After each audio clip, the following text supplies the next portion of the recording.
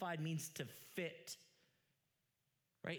It means that God has made you fit into the place that he has for you. You fit there. Do you know what it's like to not fit in somewhere? Feel like this isn't the place for me. I feel I'm uncomfortable. I'm nervous, right? I just don't feel like I fit, right? There's that we know that feeling of not fitting, and it's an uncomfortable feeling. This is God qualifying. The idea of qualifying is he made us fit. I remember when my wife and I were working with young adults, it would be almost every week we would talk to several people who say, I just don't fit in. I don't fit in here. And their thought would be there's something wrong with that group of people, so I don't fit. But then the more I talked to people, everybody was saying they don't feel like they fit. And so if everybody's saying they don't feel like they fit, then who are the people that actually fit? And I'm realizing I don't think the problem is with the group. I think the problem is with the individuals, that they believe something about themselves that don't allow them to feel part of a group of people. They didn't feel like they fit, and that's an awkward and uncomfortable picture. But being qualified means something else as well. Like if you're a pole vaulter, my niece pole vaults, she has to qualify, for certain meets, and you have to jump a certain height. And if you don't jump it, guess what? You don't qualify. Or if you apply for a job and you want a certain position, well, you have to be qualified for that position. And so what the Father says here is that if we're going to attain the inheritance that he has, he will qualify us. So what are the necessary qualifications for the inheritance that God has for us? What does he do to qualify us? And there's a lot that he does to qualify us, but I think you can summarize the main qualification for receiving the inheritance of the presence of God is holiness. So Leviticus 11 says, be holy because I am holy. To be with God, to be restored into relationship with him, to enjoy the inheritance, which primarily is not about a land, it's about being in the presence of God. In order to enjoy that, you have to be qualified, which means you have to be holy as he is holy. And that's a high standard. And the bad news is we left holiness behind a long time ago. So before God, we cannot qualify ourselves. We need someone else to qualify us. Well, that's the good news of what Jesus has done. If the prerequisite, right, for the inheritance is holiness, well, Jesus makes us holy. He makes us righteous. Romans 4, 1-3 gives us a very clear picture of that. What shall we say was gained by Abraham, our forefather, according to the flesh? For if Abraham was justified by works, that means he has something to boast about before God. For what does the scripture say? It says that Abraham believed God, and it was counted to him as righteousness. So his faith, his belief in what God has done or what God would do is what made him qualify for the inheritance. It made him righteousness. You have felt the pain of unrighteousness. Right? There's different times where you have felt maybe you've walked into a clean house with dirty shoes. Maybe you've sat at a formal dinner with dirty hands. Right? And you felt not qualified. You felt unclean. And there's times where it goes way beyond a physical sense of being unclean, but a spiritual sense of being unclean, of being not worthy. And what we would feel not worthy of is what? It's the inheritance.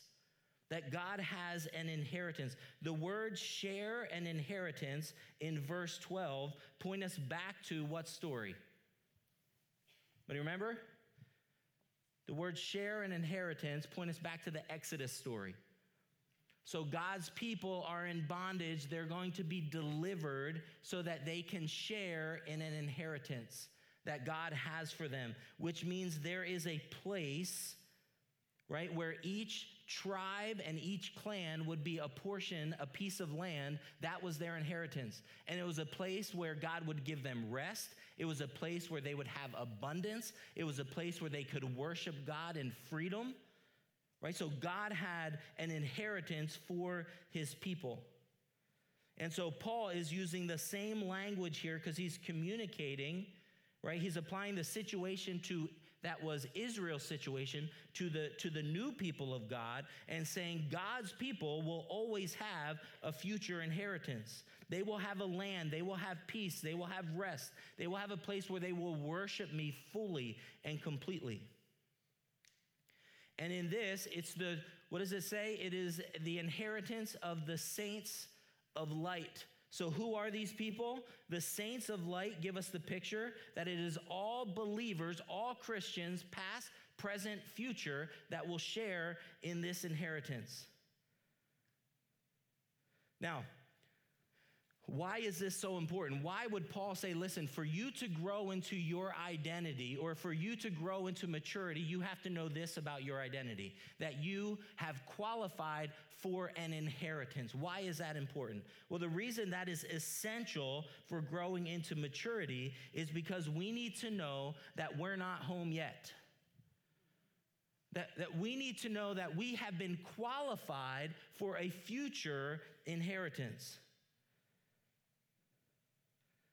Now, we do get a foretaste now. I'm not saying our inheritance is entirely future. We get the presence of God now. We get the community of the saints now. We get to grow together. We get to mature together. We get to see evidence of God's Spirit working among us now.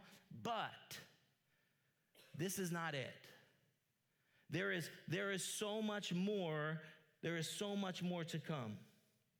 This world is not our home. We are made for so much more. And our tendency is to invest our time and energy into things that simply will not last.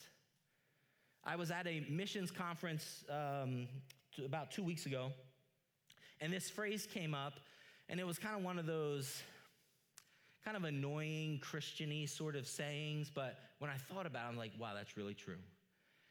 And the guy stood up and he said, listen, I am unashamed to ask people to give money to missions because I'm really asking them to save their money from the fire that's to come and invest it in something that's eternal. While, there's a little bit of edge there that I would, challenge, but there's something so profound about that. What he's saying is invest your time, your energy, your resources in things of eternal significance. Listen to how Hebrews 1 says it. You, Lord, laid the foundation of the earth in the beginning, and the heavens are the work of your hands. They will perish, but you remain. They will wear out like a garment. Like a robe, you will roll them up like a garment. They will be changed. And this world is not our home. We have an inheritance that we have been qualified to receive. Now, let me be clear. I'm not saying don't care about the earth. I'm not saying we shouldn't take care of what God has given us to steward. Absolutely we should. But we shouldn't take care of the earth and the things of this earth because this is our home. We should take care of it because God designed it and he's called us to do it. And we can do all things in such a way that honor and glorify him. But we get off track if we try to make the things of this earth satisfy things that they're not designed to satisfy. I believe that our initiatives, our passions, our energy is often given over to what I would describe as earthbound stories. Stories that are small. Stories that aren't going to stand the test of time. Earthbound stories. And if we think, and let me give you an example of this, if we think that success and fulfillment and satisfaction is going to come with 2.5 kids, a picket fence, and a retirement home in Florida, we are deceived. And the reason for that is not that those things are bad. The reason for that is they're too small. They do not have the capacity to bear the weight of the dignity of God's design for your life. God has made you for so much more. Let me give you an example. Let me tell you a story.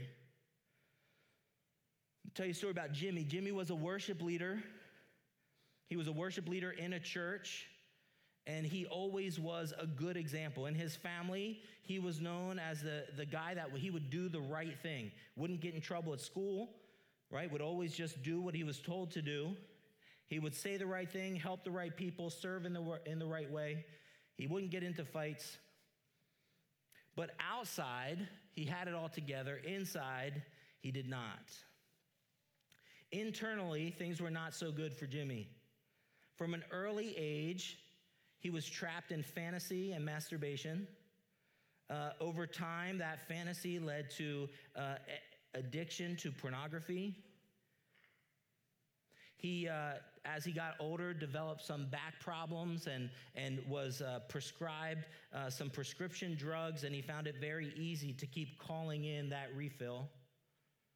And over time, he felt like he couldn't relax, couldn't find any peace unless he was using the meds. So he became addicted to his pain meds. While in college, he started drinking. This was another way for him to escape the monotony of doing good. So he started to hang out with some friends that weren't particularly a good influence on him. Started playing quite a bit of poker, being in Atlantic City a lot, got into gambling debt, the kind of money he was unable to pay back, which led into some additional problems for him. And so he began to see that there was this pattern of escape for him. That the good that he was doing just wasn't really satisfying him. And the struggle was, while he had this secret life going on over here, his public life, he was still doing great. He was actually advancing in terms of ministry, in terms of leadership. And he said he wanted to follow Jesus, but he knew something was wrong, that he was escaping from this good world to find something broken to give him a sense of life. And he looked at me, and I remember him saying, I just don't know how to stop. I feel trapped in this pattern. I don't know what to do to feel alive apart from these things. I know that God has made me for something else. What Jimmy didn't realize, right, is that his definition of what God had called him to, the definition of the design of the good life, was just far too small. His picture of what it meant to follow after Jesus didn't touch on his heart's commitment before God. It didn't touch on who he was in Christ. It didn't touch on the adventure of living in communion with the missional heart of God. It was just things that he could do. He didn't realize that he had been qualified for an inheritance. So we need to know that if we are to grow into maturity, we have to know that this world is not our home.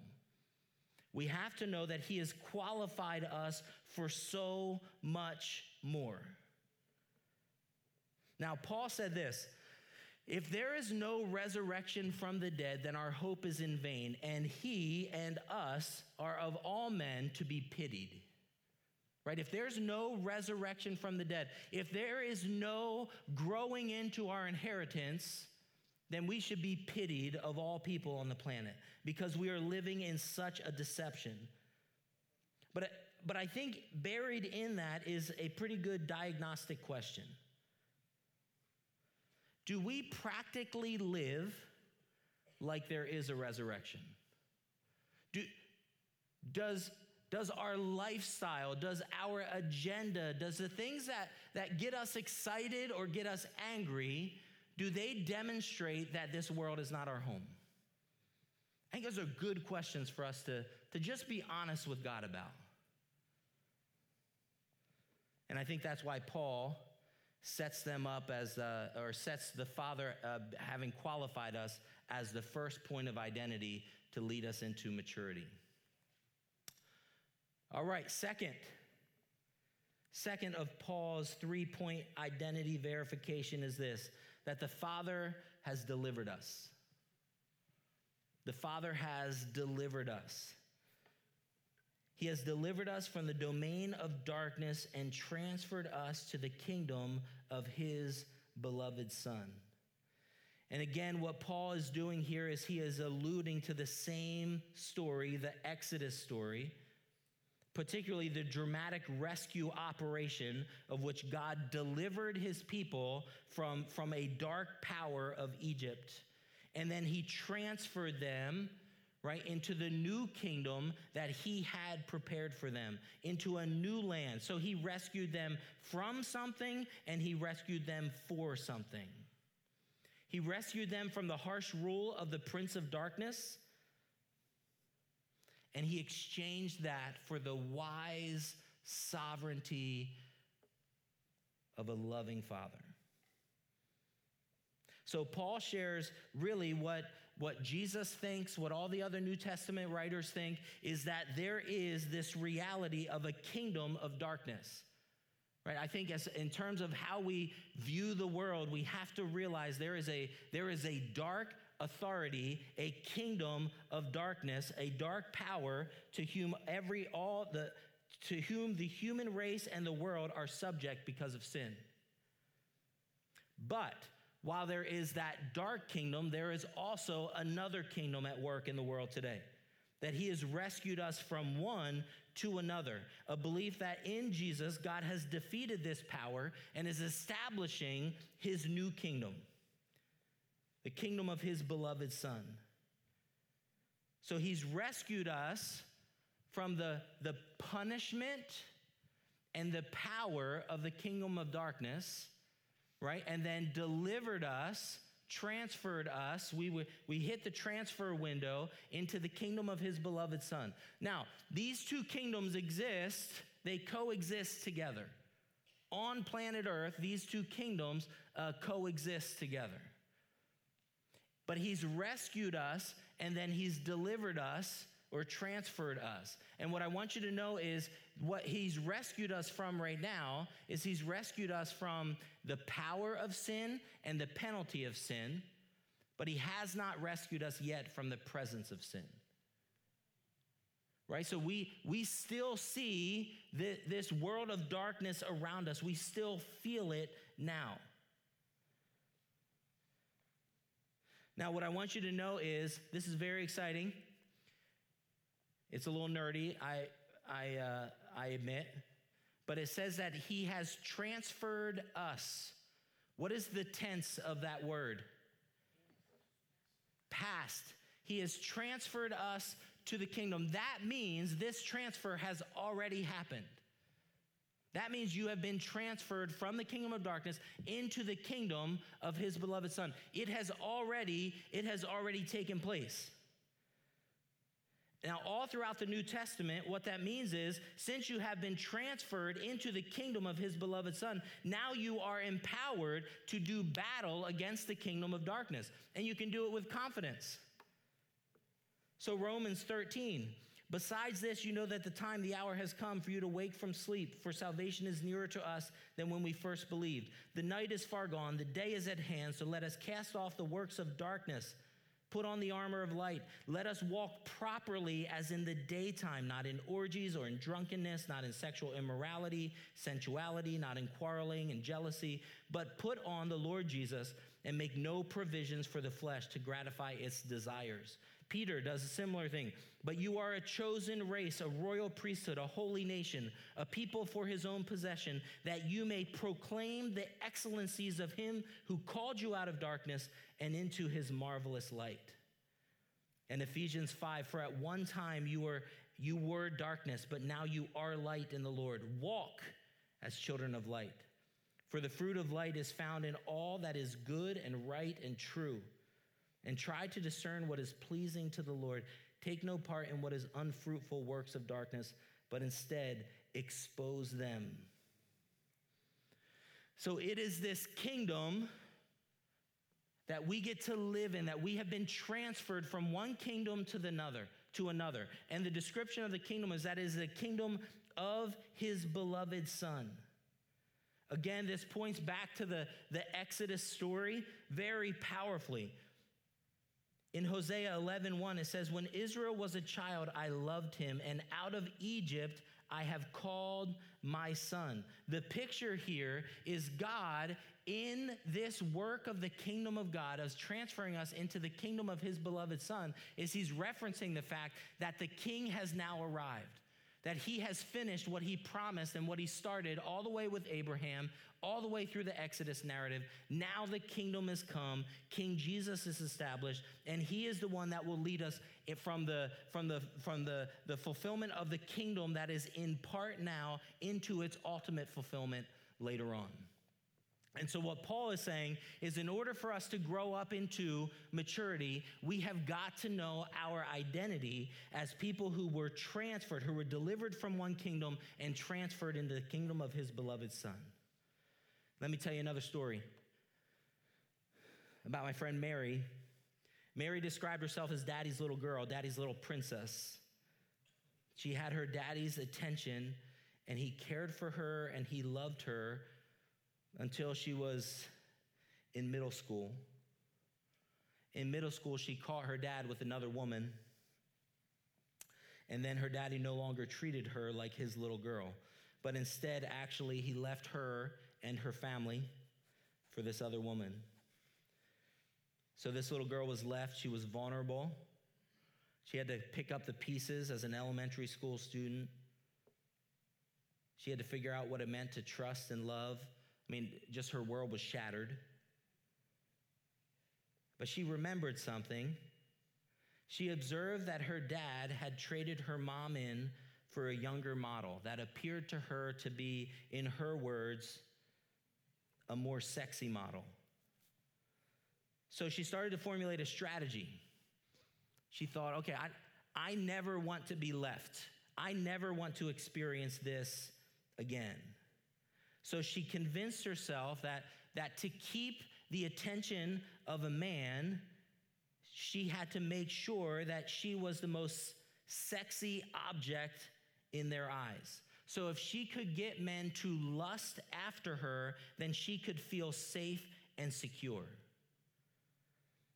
You can see how that led her down a very dangerous path. So by high school, she was sexually active. She went from relationship to relationship. She was abused repeatedly. And then God met her. God rescued her. She met a godly man that was just going a different direction than all the other men in her life. And so they started dating. They got engaged. And even during their engagement, while this man gave, the more attention he gave her, the more insecure she felt. Because she thought, well, if I just focus in on one man, what happens when his attention goes somewhere else? So she started to move outside of their relationship, to seduce some other men so that she could feel again more secure. And I remember in talking with her, she said, I felt so vulnerable and afraid, like I didn't have any choice, that I had to make sure I could secure love for myself. What Mary didn't know at that point in time is that she was transferred from the domain of darkness, that she didn't have to live according to that script anymore. That her dad had written messages for her, had written a script for her, and she had bought into the lie. She wasn't stupid, but as an elementary school student, that's what she was taught. And so she lived according to this lie, and it was bringing destruction into her life. The problem is the message she was believing was a lie that led her into bondage and slavery. By the grace of God, she realized that she had been delivered from the domain of darkness, transferred into the kingdom of his beloved Son. And so she realized she could live according to a different script. And so she started to believe what God said to be true of her. And she started to risk by being loved by her fiance, then husband. And she started to believe that she was a child of God, that love was not conditioned on sexy, love was conditioned on covenant, and Jesus had died to demonstrate his love for her. And in that, she started to walk in new patterns because she was in a new kingdom. As if that wasn't enough, Paul has one more point of identity that we need to hear. It's almost like an encore performance. So in Jesus, we have redemption, in whom we have redemption, the forgiveness of sins. Redemption is an incredible word.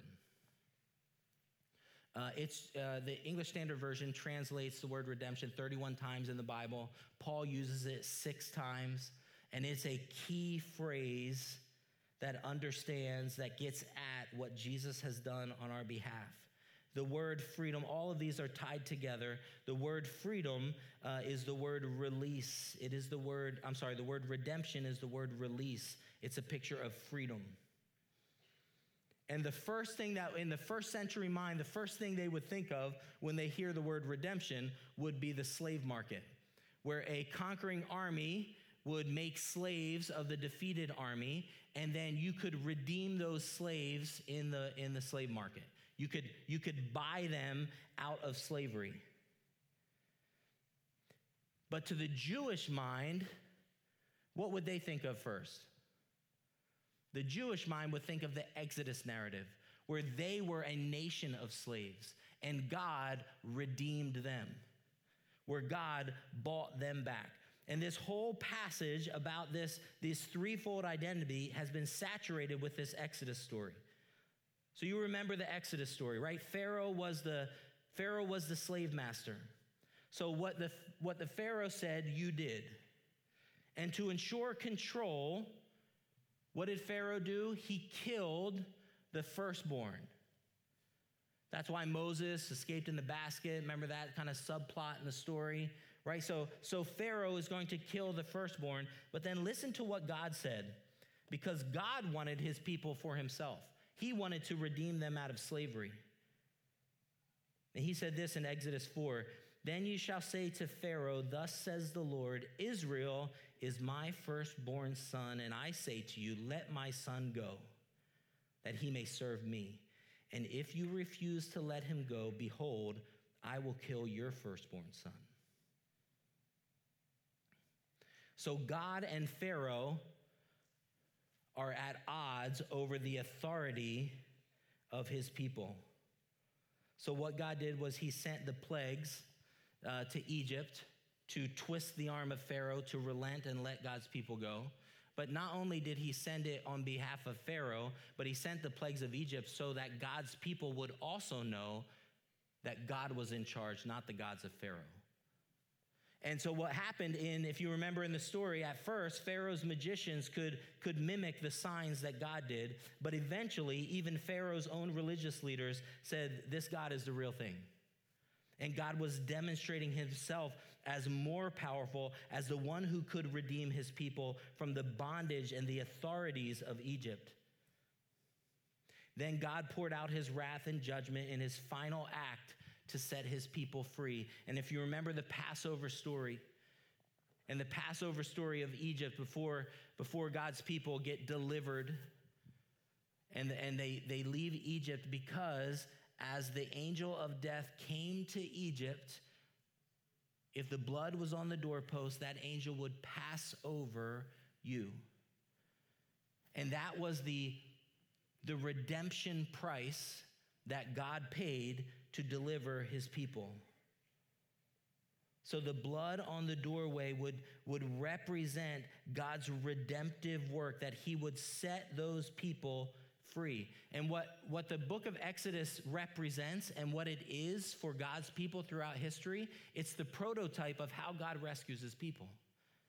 That there is going to be the shedding of blood to deal with the need for forgiveness, the shedding of blood to set people free. So God delivers through the blood. So the blood of Christ represents God's deliverance for us. That's what we do at communion. We represent the sacrifice of Jesus, which is how God redeems us. That's the penalty, the ransom price that is paid.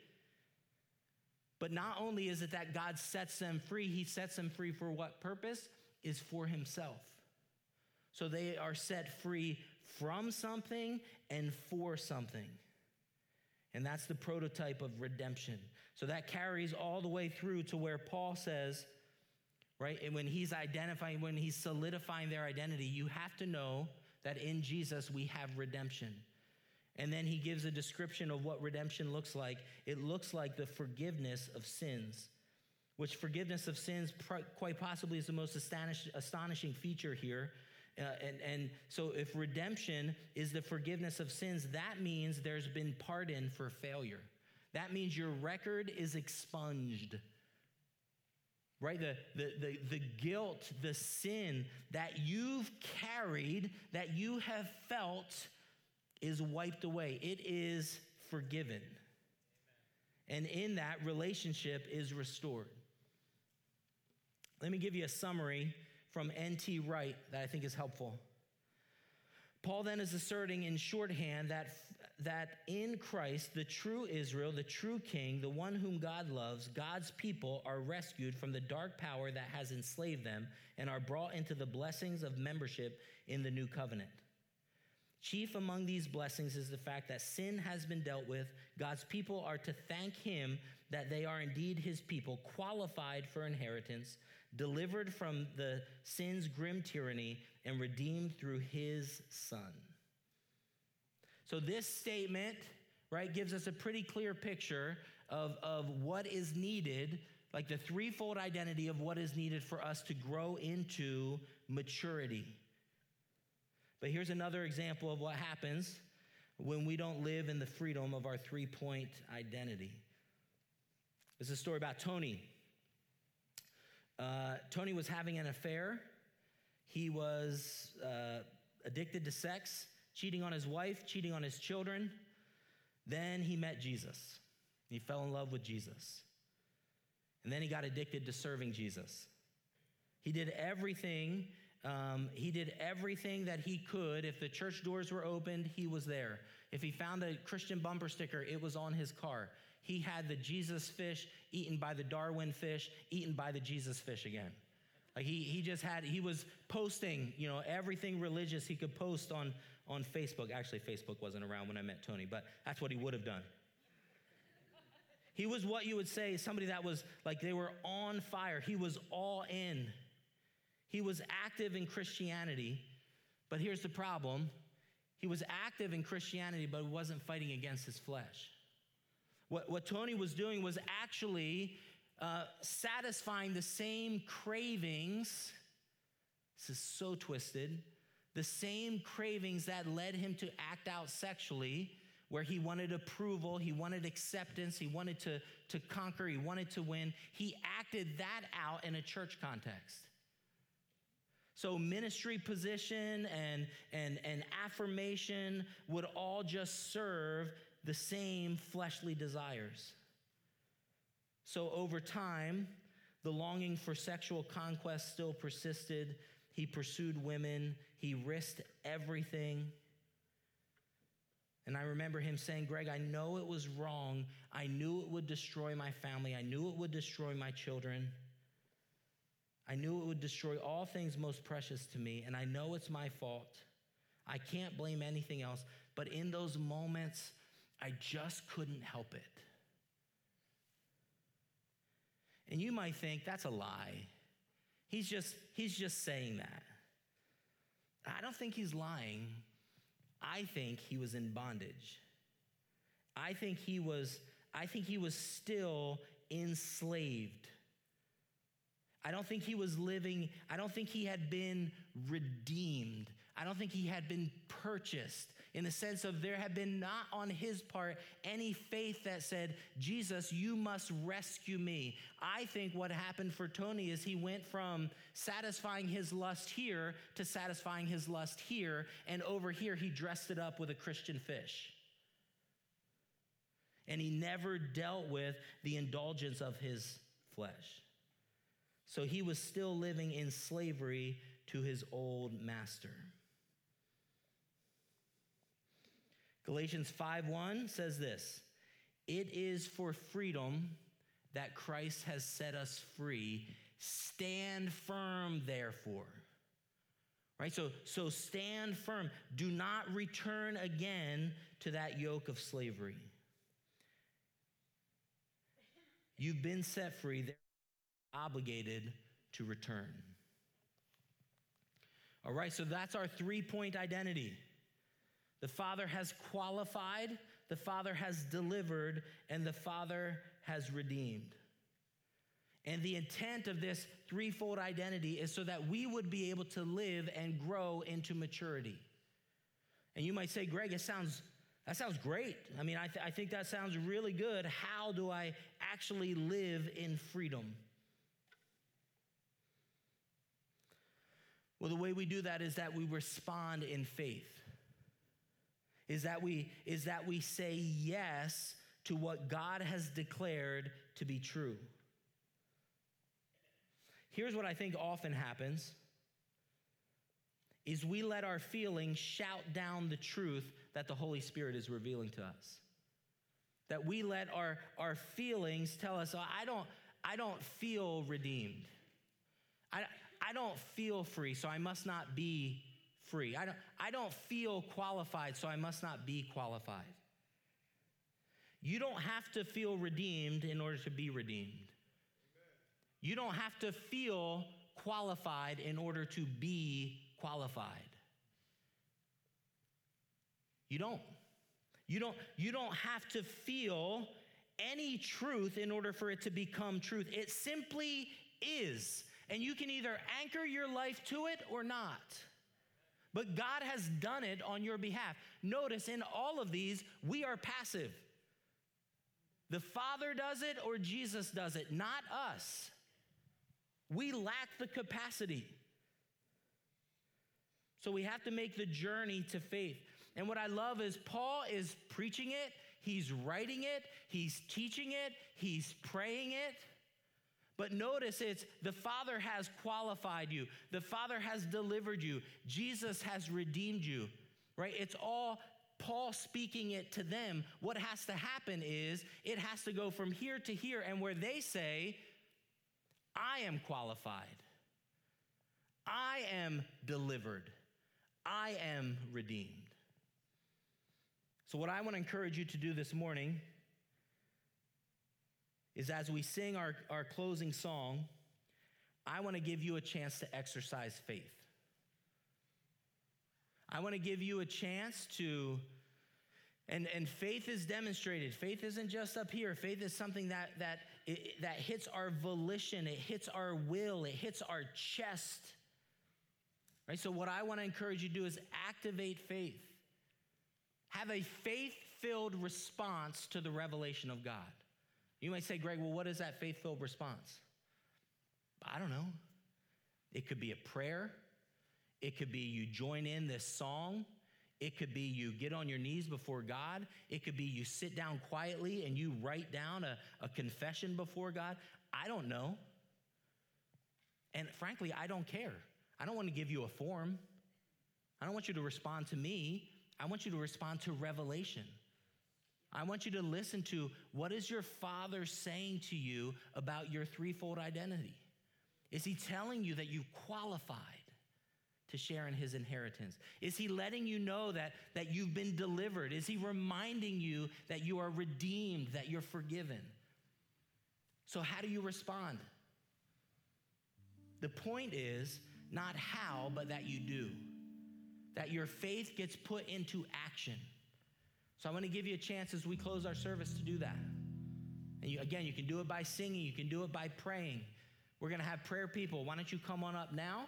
People want to come up and receive prayer. They can do that even now as we move into our closing song. So would you please stand up? And I want to encourage you to lock in on what God is revealing to you and respond to the voice of your Father.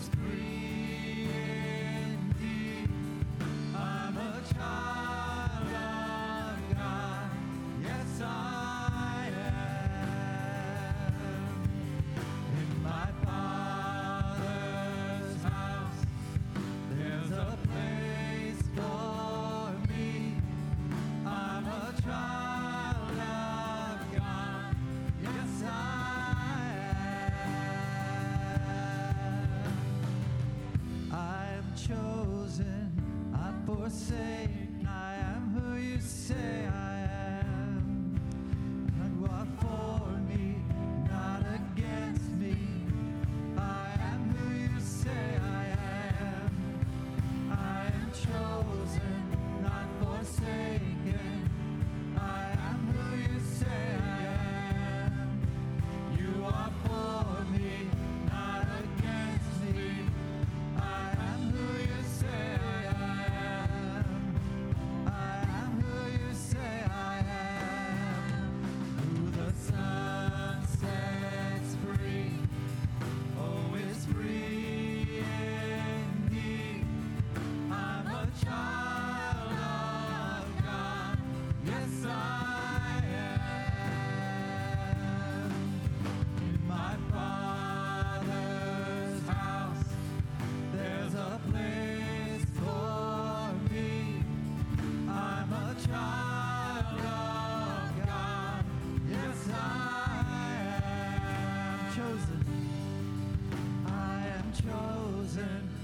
Forsaken, I am who you say I am. You are for me, not against me. I am who you say I am. I am chosen, not forsaken. I am who you say I am. You are for me, not against me. I am who you say I am. I am who you say I am. Sun sets free. Oh, is free indeed. I'm a child of God. Yes, I am.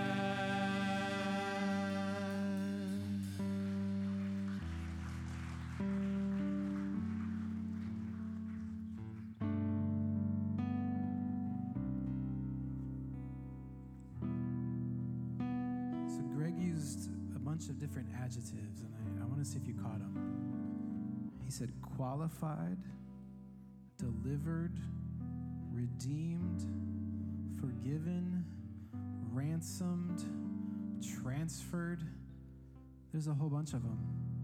There's probably thousands of adjectives that you could use to describe what Jesus has done for us. So I want to challenge you with something. Claim one personally. Don't just hear that truth, but claim it. This is not name it, claim it stuff. But listen, if he's transferred you, own it. If he's redeemed you, own it. If he's forgiven you, own it. Believe it. Live in that. Yeah. Joyce says, I want them all. Yes. Take them all. He's offering all of that to you. So I want to encourage you to continue to pray and continue to pray this prayer from Colossians 1, especially as you go into this week. Live like he's rescued you. Live like you have a different address. It's going to be challenging, sure. We've all got issues, sure. But you don't have to feel free to be free. I hope you caught that line. If he has set you free, you are free indeed. Embrace it, own it, live it. Let me pray for you. So God, you have rescued us from the dominion of darkness. You have brought us into the kingdom of the Son you love. And in him we have redemption, the forgiveness of sins. That's an incredible story. It's an incredible truth.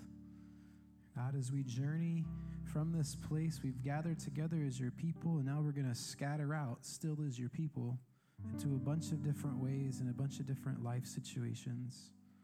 So may you empower us this week to live like we've been redeemed and forgiven, and that we've been brought into your kingdom. So we no longer walk about in darkness because of you. Help us this week, we pray. Amen. Hey, God bless you guys as you go. If you still need prayer, stick around. If you need the moment to reflect and sit, we'll take care of your kids as long as we need to. Otherwise, God bless you guys as you go.